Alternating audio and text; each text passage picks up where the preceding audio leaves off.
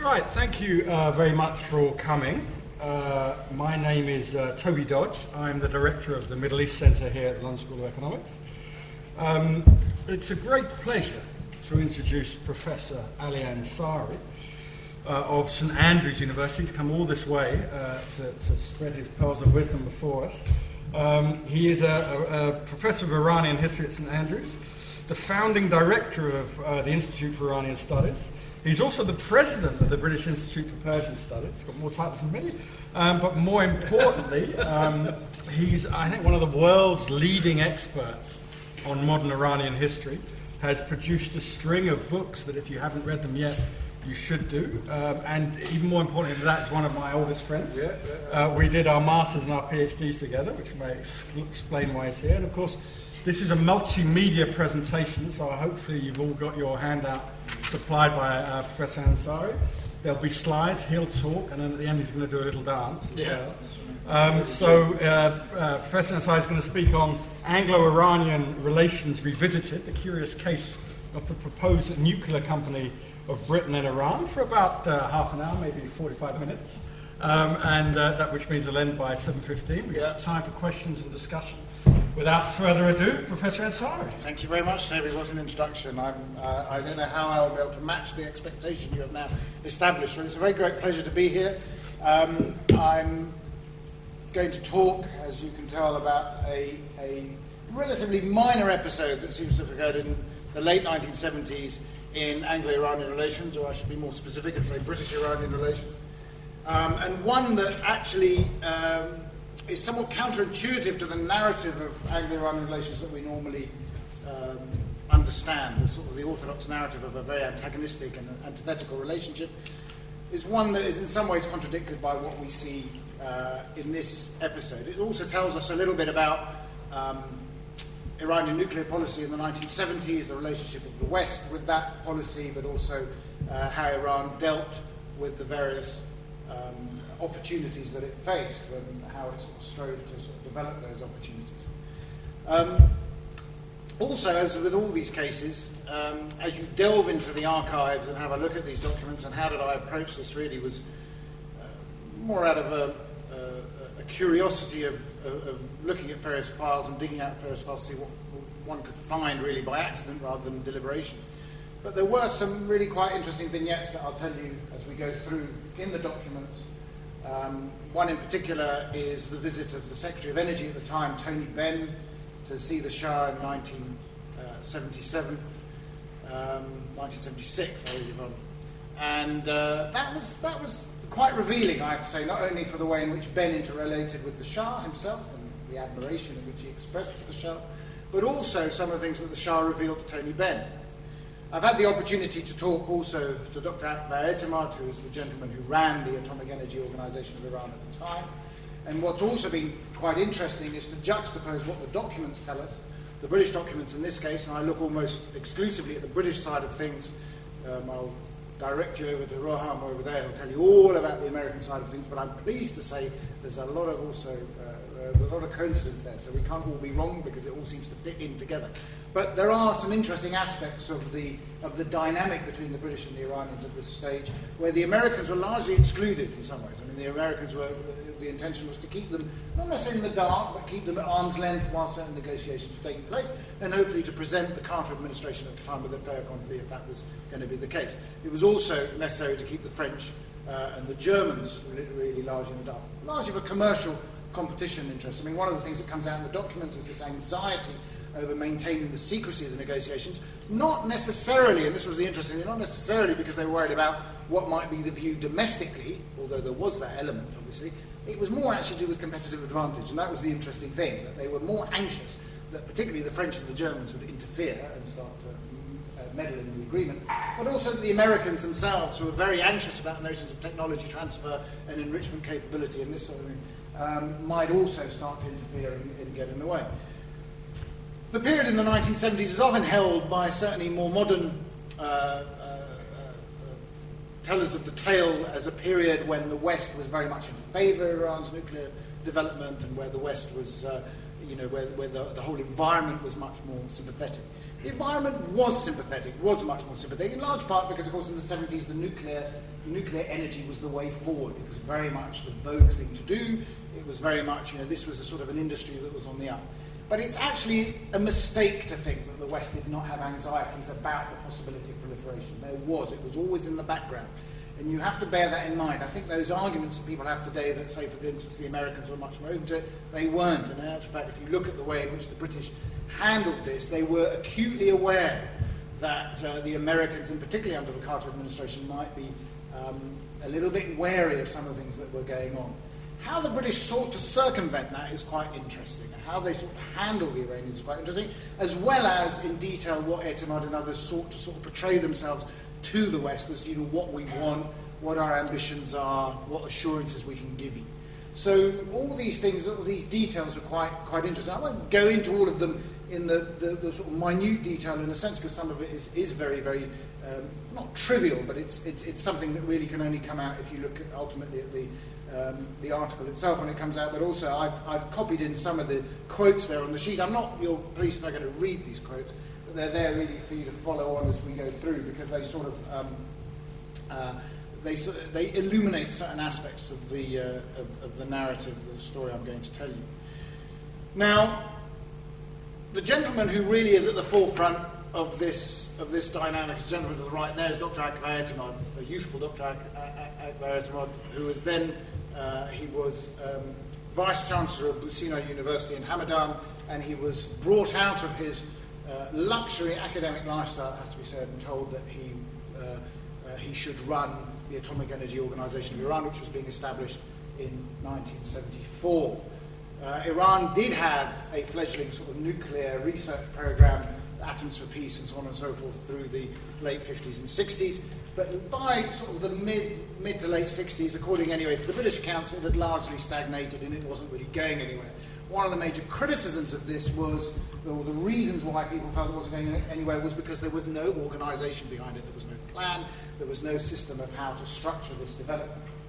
In 1974, for a variety of reasons, the Shah decided, and I'll go into it, the Shah decided that now was the time to bring this nuclear physicist to the forefront and place him in charge of the Atomic Energy Organization of Iran. And one of the first interesting aspects of this, and this comes through Akbar Etemad's memoirs and also in interviews with him, but it's reflected in other sources, is basically how this was all done. So Akbar Etemad was approached really by the court, the Prime Minister's office, but then also the court, and they said the Shah would very much like you to do this. And Etemad sort of demurred and sort of said, well, I'm really rather comfortable in my university job.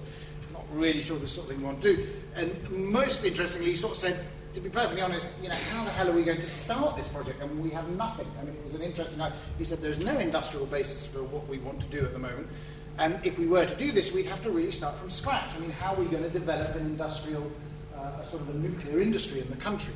So he sort of negotiated a position of himself which arguably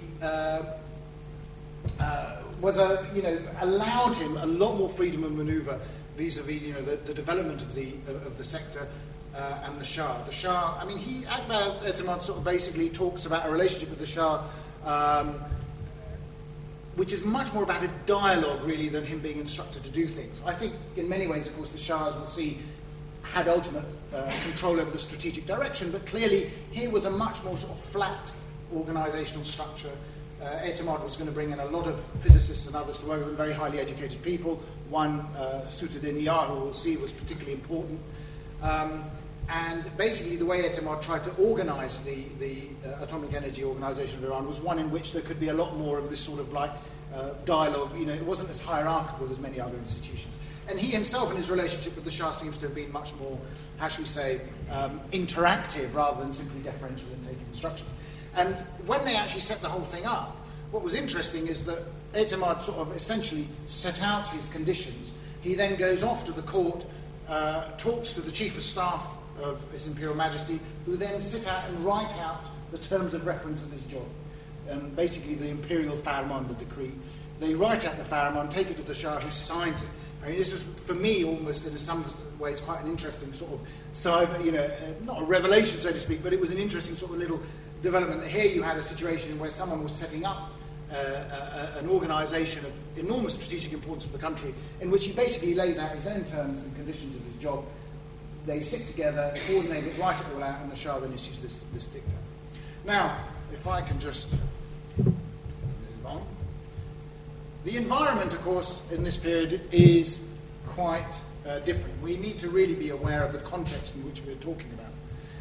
This is a period, really, in the 1974, which is post the oil boom, effectively just about post the oil boom. 1973, at the end of 1973, the Shah had actually been pivotal in the quadrupling of oil prices.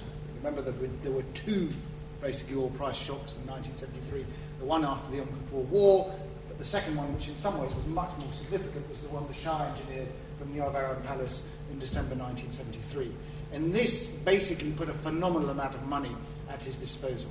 And just to give you an example of the scale, the fourth development plan, which was just coming to an end, had seen an investment of about $7 billion of oil revenue in the Iranian economy.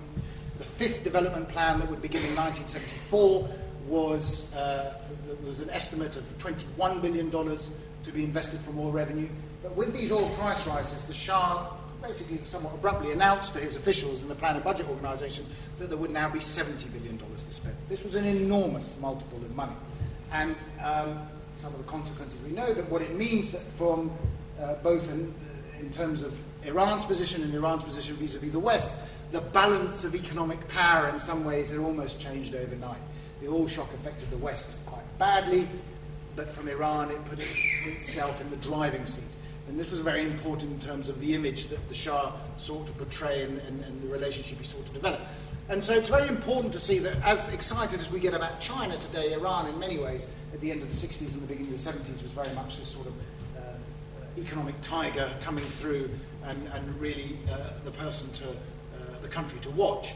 And the Emperor of Oil, as we see here in the Time magazine, and also, the Shah was very keen on spending rather lavishly on various things. There's a wonderful tale of Michael Heseltine going off to sell the Shah Concorde, and this is actually documented in a documentary where he goes off. They fly Concorde off to Tehran, and the Shah is invited to come and sit on the plane while they take a quick flight around Tehran. And Heseltine is sitting there with the Shah, and the Shah, as the plane sort of takes off and they reach cruising altitude, the Shah says, "Well, thank you very much, I'm off to go and sit in the cockpit to have a look and see how this thing works." So Heseltine thinks, "Oh, well, that's my marketing opportunity buggered. I'll never get an opportunity again." The plane lands, they walk off into the tarmac and off, and the Shah says, very good, I'll take 3. Now, with that sort of attitude, you can see that people also in the West were thinking, my God, there is something here that's quite interesting. We need to get into this. So what you find is a situation here that fundamentally Iran has the money, it has the clout, it has the prestige. I mean, this is a country that is economically on the make, and the West wants a part of it. The Shah's interest in the nuclear industry, you'll probably have seen this actually. I mean, this is now, it's all over the place actually, many of the websites that want to put out, because they're trying to obviously draw the analogy with the current situation. But basically this idea that if the Shah can build nuclear power plants, why can't we? Now, where do the British come into this? Interestingly, and this shows how it's good to feed your curiosity. When I was in the PRO, a place that Toby and I know sadly only too well, the Shah paid a visit to Britain in 1972, a state visit. And in that visit to Edward Heath's government, there was a document under the Prime Minister's office that said a dinner party for the Shah. And I was just being nosy. I thought it would be very interesting to see who went to this dinner party for the Shah. I'd love to have a look. And there was a lovely list of people who had been invited to attend this dinner party at number 10 Downing Street. But even more interesting was another piece of paper that was stuck in between that. And it was a meeting between Lord Rothschild, who was then part of a special office at Edward Heath's cabinet. He was a former intelligence officer, who had had a private meeting and audience with the Shah. And in that meeting, Rothschild had basically suggested, this is 1972, Rothschild had basically intimated to the Shah, how would you like to be ahead of the West in nuclear technology? Now, being made an offer like that, of course, the Shah sort of said, yeah, I think that's a great idea, tell me more.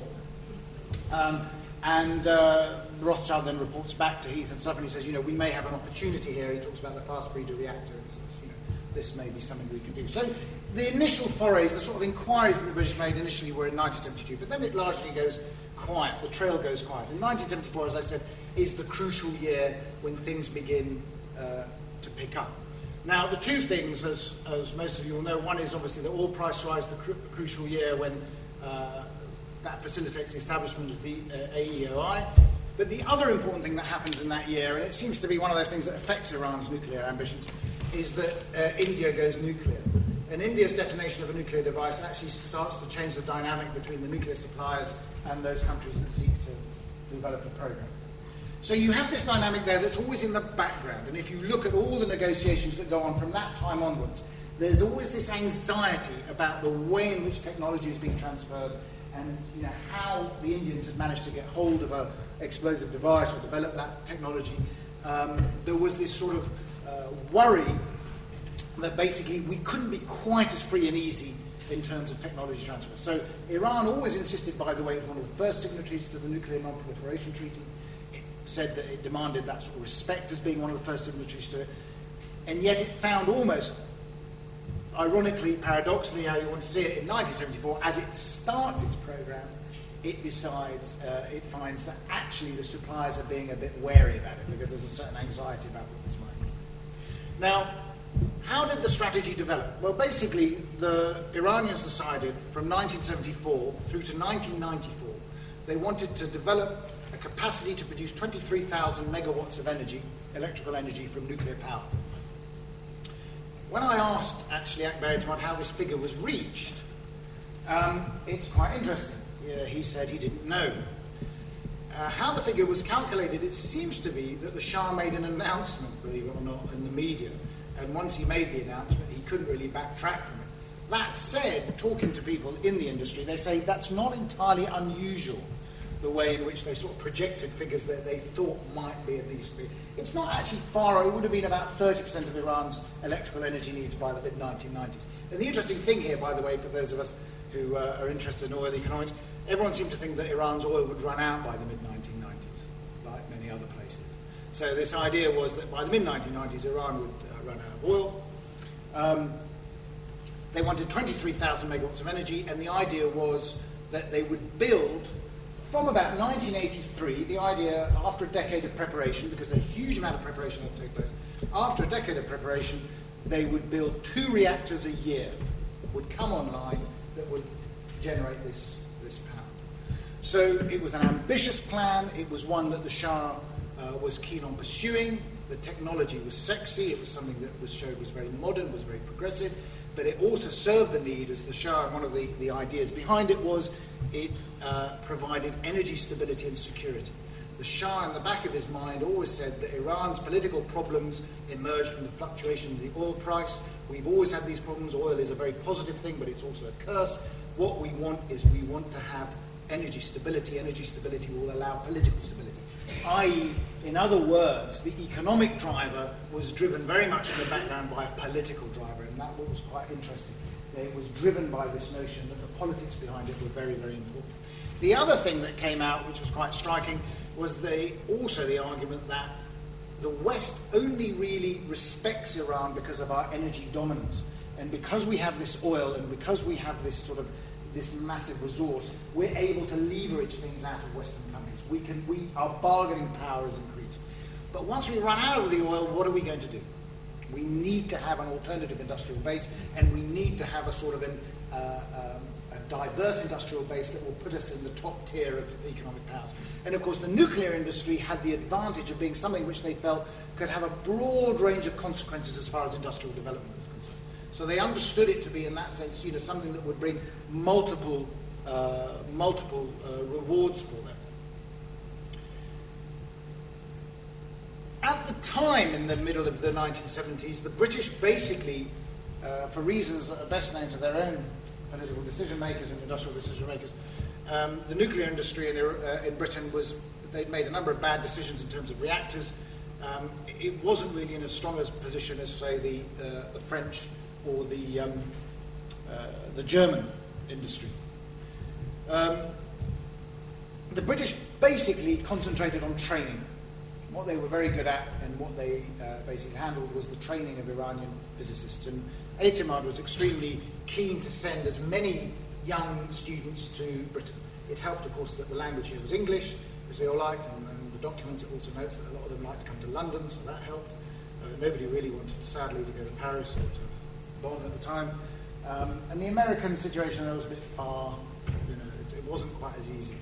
But there were other reasons why they decided to build their relationship with the Europeans as opposed to the two superpowers of the day. And it's quite interesting, this dynamic of the choice that was being made. And it's reflected in the documents, as I said, and also in Etemard's memoirs and the interviews I conducted with him. First of all, the two superpowers were seen as problematic because they were just too powerful as far as Iran was concerned. When Etemard was thinking about negotiating with each of the powers, he said, leave the Soviets on the side of them, but he said with the Americans in particular, we had a problem with the Americans. One is the Americans were extremely slow at doing anything. So whenever we signed anything with the Americans, or if we had this sort of like, we had a contract, their delivery was extremely slow, and if we wanted to push them, we had very little leverage to get stuff out. And he cited this example of a Brazilian who'd signed the minister he bumped into in Vienna, who had signed the deal with Westinghouse, and he said, how's your nuclear program going? And he said, well, at this rate, we might get our first reactor in 1990, because, they're taking so long. And the point is what he was saying was that the Brazilians were really annoyed with the Americans at not delivering, but there was nothing really they could do about it. The Soviets was very interesting because the Soviets tried to acquire Iran's business, and it's interesting in light of what's happened recently. But Etemard was invited on a tour of the Soviet Union. There's a wonderful document in the Foreign Office archives if you want to see it, which is a letter which the British were quite, I think, enjoyed. There was a lot of schadenfreude about this. Off they went, Sutedinia and Etemard, to the Soviet Union. I think this is later. This is about 1976, 77. And apparently, and the document is very clear on it, he says, Etemard spared no moment in saying that the trip was hell. He said, I've never had a worse trip in my life. He said, they didn't let us sort of relax. They took us on this vast tour to visit all these nuclear reactors around the Soviet Union. And Etemard later told me they lost his luggage, which wasn't very good. This doesn't turn up in the document. I don't know if they lost his luggage or simply acquired it for a bit of inspection. But he said, basically, they looked at it and they said that, these nuclear reactors are so badly designed and such a disaster. He said the only people who would buy these nuclear reactors are the Eastern European countries who are forced to buy them. He said there's absolutely no way, and Sutedinia apparently says in there, had a real great pleasure in sending a firm niet to the Russians. They say absolutely no chance. So the Russians were out. Even more interesting is they say that, and Etemard actually says this in the document, he says, and I can confirm to you that all this talk about their caviar, it's absolute rubbish. He said, the best caviar is the stuff we have. We're not having any of their rubbish. So he said this is, that was a non-starter. The Americans, as I said, there was the problem with the slowness, but the other thing they added to it was the Americans are a bit too transparent for them. This is also quite interesting. That everything we do with the Americans, they have to take in front of Congress, and then they have to talk about it and detail things, and not good. It's a bit, we don't like it. Now, the French and the Germans, much better. French and Germans, they can deal with these. Now, where did the problem arise with the French and the Germans? And this, again, is quite interesting in terms of the way politics works. First of all, the Germans were only keen on turnkey contracts, and the turnkey contract was basically that which they delivered the whole nuclear reactor, lock, stock and barrel, to the Iranians, delivered all their own components, basically managed it effectively, and the Iranians didn't really have anything to show for it. And Etemard, very interestingly, was always very adamant about this. He said, we want to build a nuclear industry. We don't want just to buy nuclear reactors. What's the point of buying a reactor? We want to have an industry, we want to have scientists, we want to be able to develop the capacity ourselves. And this was very important. At the heart of his whole strategy was to build an industry in which clearly at some element there would be technology transfer. And this was the important. This was always where this sort of vague, rather than, what can we transfer, what can't we transfer. The Germans were very clear, and part of the reason the Germans were very clear about it is they said, you can't build components like we do anyway, and we don't trust you to build components that will work, so we're not having it. And the Iranians felt this was a bit pompous and pretentious, and they didn't like it. And they sort of said, well, you're not allowing us to develop our own industry. So that was really the main problem with the Germans. There was a slight problem also where they thought there was a little bit of corruption going on. Perhaps, at least it was alluded to, but they felt they were overcharging. But unfortunately, where the overcharging comes in, I think the French took the gold medal on this. So what you have, and you'll see this in the first quote, which is quite interesting in how the French handled it. Both the French and the Germans, by the way, what they tended to do was to sign letters of intent, memorandums of understanding, start the process of sort of building the site and whatever, and then while the work was in progress, they'd get on with the agreement. It was an odd structure of doing it, but the point was the agreement would almost come afterwards. And they were very keen on sort of bilateral safety agreements and other things and blocking out basically the opportunity for any technology transfer. The French, it turned out, were very anxious that they could only do business with the Shah himself. And there was always this sort of interesting idea among the Europeans, and the Americans to be honest, that all power resides with the Shah, therefore we go for the Shah himself, and he will make the decisions. Forget these minions. These are just people who are there to provide, the cosmetics of the whole process. And in one case, Etemad actually recounts where he was in Paris and bumped into, I don't know, it was very fortuitous, he bumped into a delegation of French nuclear scientists who said, oh, we're off to Tehran to meet with the Shah. And Etemad sabotaged it. He said, how can you be going off to meet with the Shah, but I'm not there? And they said, well, off we go.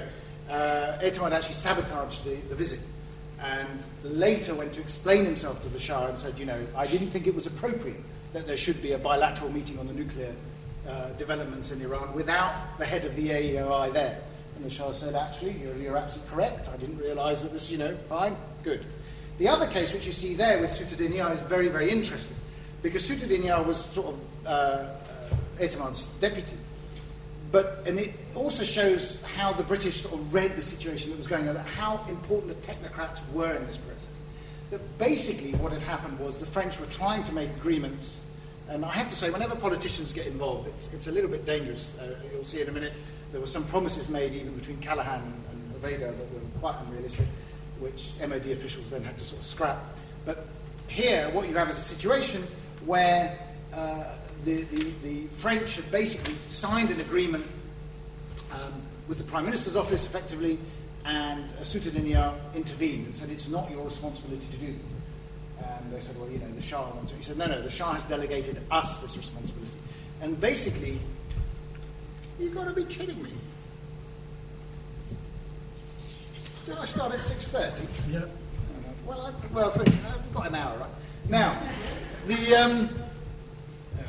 okay, well, we'll speed up. But we'll get there. So, where was I? Soutedenia. So he basically gets the French by dealing with the French in a very sort of hard and tough negotiation, got them to drop the price of their reactors by 30%, which was quite striking. Now, all this actually fed into an idea with the Iranians that they couldn't trust, actually, many of their interlocutors. And this is, of course, where the British now come in, which is interesting. And the reason, we've only got 2 slides left anyway. It's fair. I mean, I could just speed it up and just, it didn't happen. No, anyway,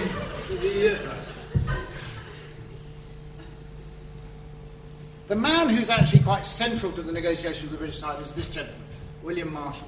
And what's crucial to understanding really this negotiation to develop was that it was a negotiation that was forged by Etemad and his relationship with William Marshall. These were the 2 technocrats. And they cultivated a very strong relationship. Etemad had very fond memories of him, actually. And Marshall was a keen advocate, of course, of the British nuclear industry. And they saw an opportunity in Iran. And what Etemad says and what the Iranians say is they say to the British, you're not really being aggressive enough in your attempts to get into the nuclear market here. Why don't you make us more offers? And it's quite interesting the way the Iranians, from 1976 through to 1977, start to prepare the ground for a negotiation with the British. Now, the thing about the British reaction is it is depressingly slow. It's slow, they procrastinate, they're not quite sure what's expected of them. One of the things that the British understood is they said that really our industrial capacity is not big enough, is not developed enough in order to feed into the Iranian demands. But this actually was exactly what attracted Etemad to the British nuclear program. For him, the British nuclear program was compatible with Iran's needs. And why is this? Because it wasn't actually as developed or as successful as the Franco-German. And of course, the British didn't have the sort of political capacity of the Americans, and forget the Soviets for the time being. So that one. But the British occupied, in a curious way, the ideal situation, because in some ways what Etemad was thinking was that your industrial capacity matches our industrial needs. You need investment in your nuclear sector. We want training. We want to be able to develop our sector by building up expertise, and we want technology transfer, from you. We will invest in your industry. You will supply us with the goods. Now, Through 1976, very little happens, apart from preparing the ground. And the key element here is bringing Tony Benn to visit the Shah in 1976. Now, Tony Benn's visit here is a striking one. Secretary of Energy, he comes in, you know, you'd sort of think, I don't know what his political leanings are, but you sort of think he might be a bit sceptical of a monarch sitting aloof in his throne in Persia. Actually, he takes a real liking to that. He thinks the Shah is really fantastic. You know, all this central planning, it's good stuff. So he likes this sort of thing, and he talks. And in fact, if you look at the document, it's fawning. He says, you know, Your Majesty must tell us more about how wise you've been in your governance of the country, and so on and so forth. And the one thing I will say to you, for those interested in specifically Iranian history, it is the one document I've ever seen where the Shah actually specifically says, I'm going to abdicate in 1989. I've never seen him announce this anywhere. And yet the British note taker he says, you know, I've got maybe another decade or so, or another whatever, 15 years. Actually says 12 years, I think, 12 years. And then I'm going to abdicate in favour of my son. Now, when I talked to Etemad about this afterwards, I said, do you remember this? It's quite a striking thing for the Shah to say. He said, I can't remember at all. It seems to be very unlikely the Shah would have made a statement of that nature. But there you are. It's in the document. It's the only place where you'll find that statement made. And he says it to Tony Benn. Tony Benn comes away. Etemad thinks this is marvellous. Everything's going rather well. You know, he's been to talk to me. I've told him what our demands are. Ben's gone off. But actually, very little happens for the next 3-4 months. And in fact, it's Hoveyda then talks to the British in March, April, and he says, why the hell won't you make us an offer?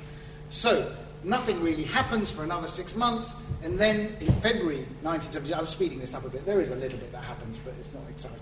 So in 1977, you can blame him.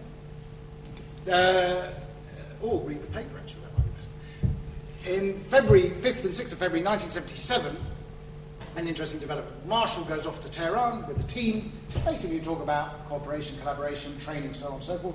And Etemad says he goes through a long sort of discussion. Yes, we want to send someone to Harwell, we'll do this, we'll do that. And he says, I have a radical proposal to make you on a very personal basis. And Marshall says, well, yes, what is it? How would you feel if we invested in British industry, in the nuclear industry, in return for you building us reactors, and we would have a joint company which would build reactors in both countries? And the details of this discussion emerge. Now, Etemad says that this was his idea. The British are adamant that such an idea could not have been ventured without the Shah's approval. It would seem to be that Etemad was actually throwing out it was a fishing expedition in some ways. He was trying to see whether it would gain traction. And it does gradually gain traction. Partly because the scale of the project being envisaged here is enormous. And I talked to Etemad about this. I said, were you aware of what you were offering here? And the important thing is it comes from the Iranians. It doesn't come from the British. It comes from the Iranians. And they say, what we're going to do is we're going to invest. And basically the British calculate that it's worth $20 billion to them in foreign exchange earnings to build basically 20 reactors, but that basically they will set up a joint stock company called the Nuclear Company of Britain and Iran that will develop the nuclear industry in both countries, and there will obviously be peripheral interests that will mount to that. Now, the crucial thing about this is how the company was going to be organised, and this discussion takes place over 6 months in 1977. So in January to about June, they start to discuss, are the Iranians serious? And most of the British sort of say, we don't think they are. We think they're just fishing to try and enhance their hand with other people. Anthony Parsons is the one, the ambassador at the time, says, I think they are serious. They are serious, and these are the reasons, and it makes sense what they're doing. And Marshall himself says they mean to tempt us. They mean to tempt us and to hook us in with this enormous contract. And the contract would have been something which they felt would, thousands and thousands of British jobs would be involved in it. Remember, this is the late 70s in Britain. This is something which, would be very enticing to them. It would involve a degree of technology transfer, which they wanted to monitor, of course. But it was one, and this was perhaps the most interesting thing, which some of them said. They said the only way this joint stock company will work is if we treat British people as Iranians and Iranians as Brits. Now, that's a very, very striking thing to say. You can imagine why they wanted to keep it secret. But basically, if you treat each nationality as the other, the whole issue of sort of how you handle technology transfer becomes a little bit more opaque. Because the real problems were whether you would be breaking the law, in a sense, if you start to transfer more secretive aspects of enrichment, reprocessing, and so on and so forth.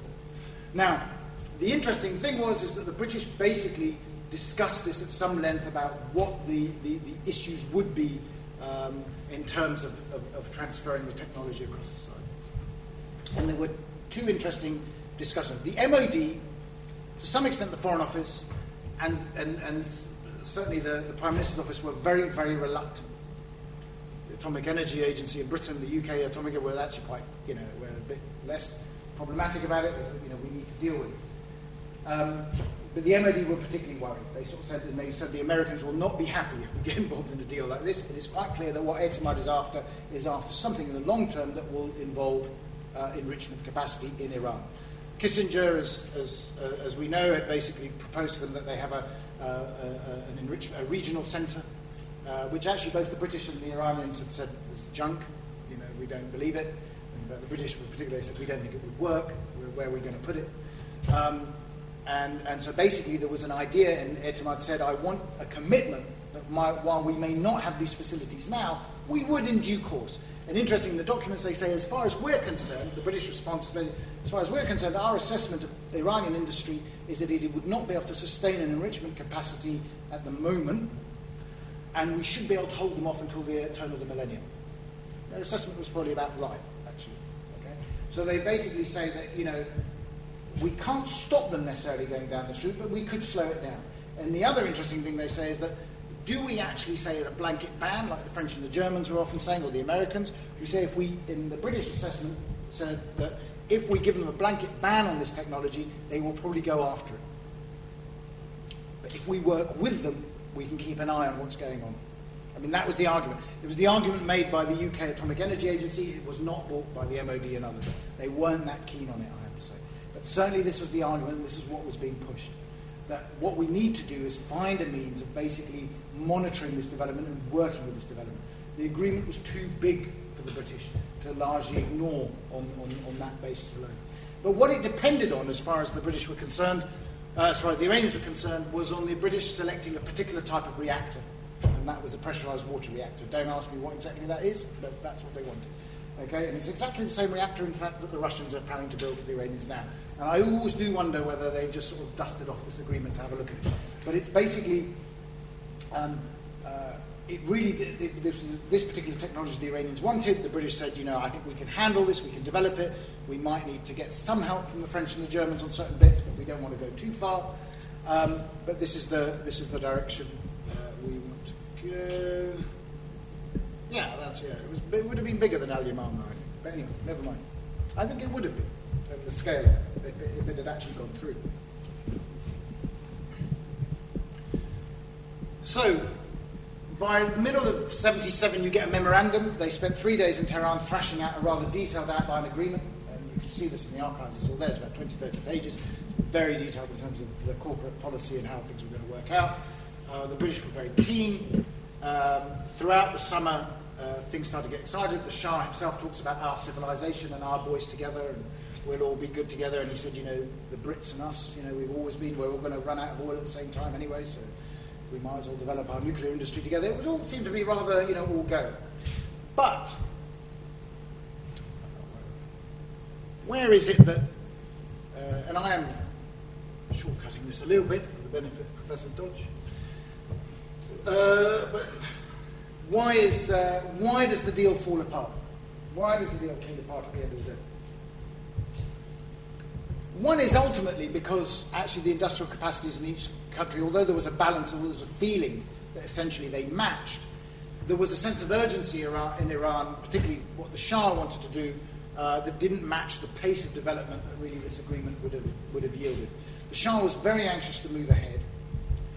And basically the Iranians decided that they would return to turnkey contracts. And Sotoudeh, you'll see in one of the quotes there, is very reluctant to basically tell the British ultimately that the decision has been to go for these turnkey contracts from the Germans and the French in particular, and also in some ways the Americans, because frankly the Shah is in a bit of a rush. And we're not going to be able to deliver the sort of things that he wants, and the Iranian industry isn't sufficiently developed to do this. So that was one of the factors that actually went into essentially a divergence of interests. The other, from the British side, of course, were the various assessments of political risk and how they felt this what this meant for the relationship. And there are, again, some interesting vignettes here. Because what you get is a discussion, and you see the internal workings between the MOD, the Foreign Office, and the Atomic Energy Organisation of the UK, where they just say, what are the problems against us actually having a long-term agreement with Iran of this nature? If we have an agreement of this nature, we envisage it will be a 20-year, 30-year agreement. What are the implications? Is the country stable enough? Remember, this is 1977, by the way. Okay, 1977. Is the country stable enough? And what about the situation of human rights? Now, the Shah had a somewhat loose attitude to public relations when it came to human rights. There's a wonderful moment when he announces, I think, in an American paper, where he announces there was some sort of, I wouldn't say confidence, but sort of relaxed way that, we only have 2,000 political prisoners. And that's fine. And even in the Foreign Office document, this guy sticks an exclamation mark by this. This is not a helpful comment. It's not that they didn't know about it, but they said, it might help if we didn't, almost brag about it. We only have 2,000 because this doesn't look good. And they were very worried, actually. They sort of said, if we get into an agreement like this, it's interesting. How will British public opinion react? Can we manage it? What's the human rights record like? All these questions came up. They were there. Although someone said in the Foreign Office, quite interesting, he said, I think all this human rights stuff is a bit of a passing fad. I don't think we need to worry about it too much, which was quite interesting. He said, maybe now Amnesty make a bit of a noise, but I don't think it'll be a bit of a problem. More worrying for them was the issue of political stability. They said, what would happen if a different government came into power, if the Shah died, if so on and so forth? Interestingly, there wasn't the sense necessarily that there was a collapse on the way. And this is one of the interesting things about the whole discussion, is you're moving in through 1977 and you know what's coming around the corner. But for the people at the time on the ground, there was no real inkling of this. But they did ask the question. There was a question in the back of their minds. That they said, what happens if this happens? Is there a possibility of this happening? And it was asked, and they were answered.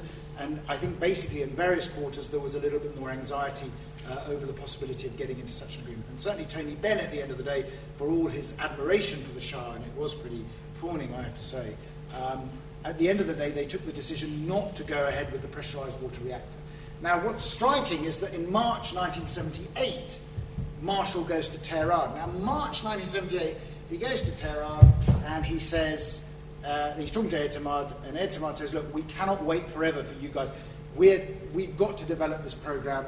We're going to sort of basically deal with the French and the Germans and to some extent the Americans as far as we can.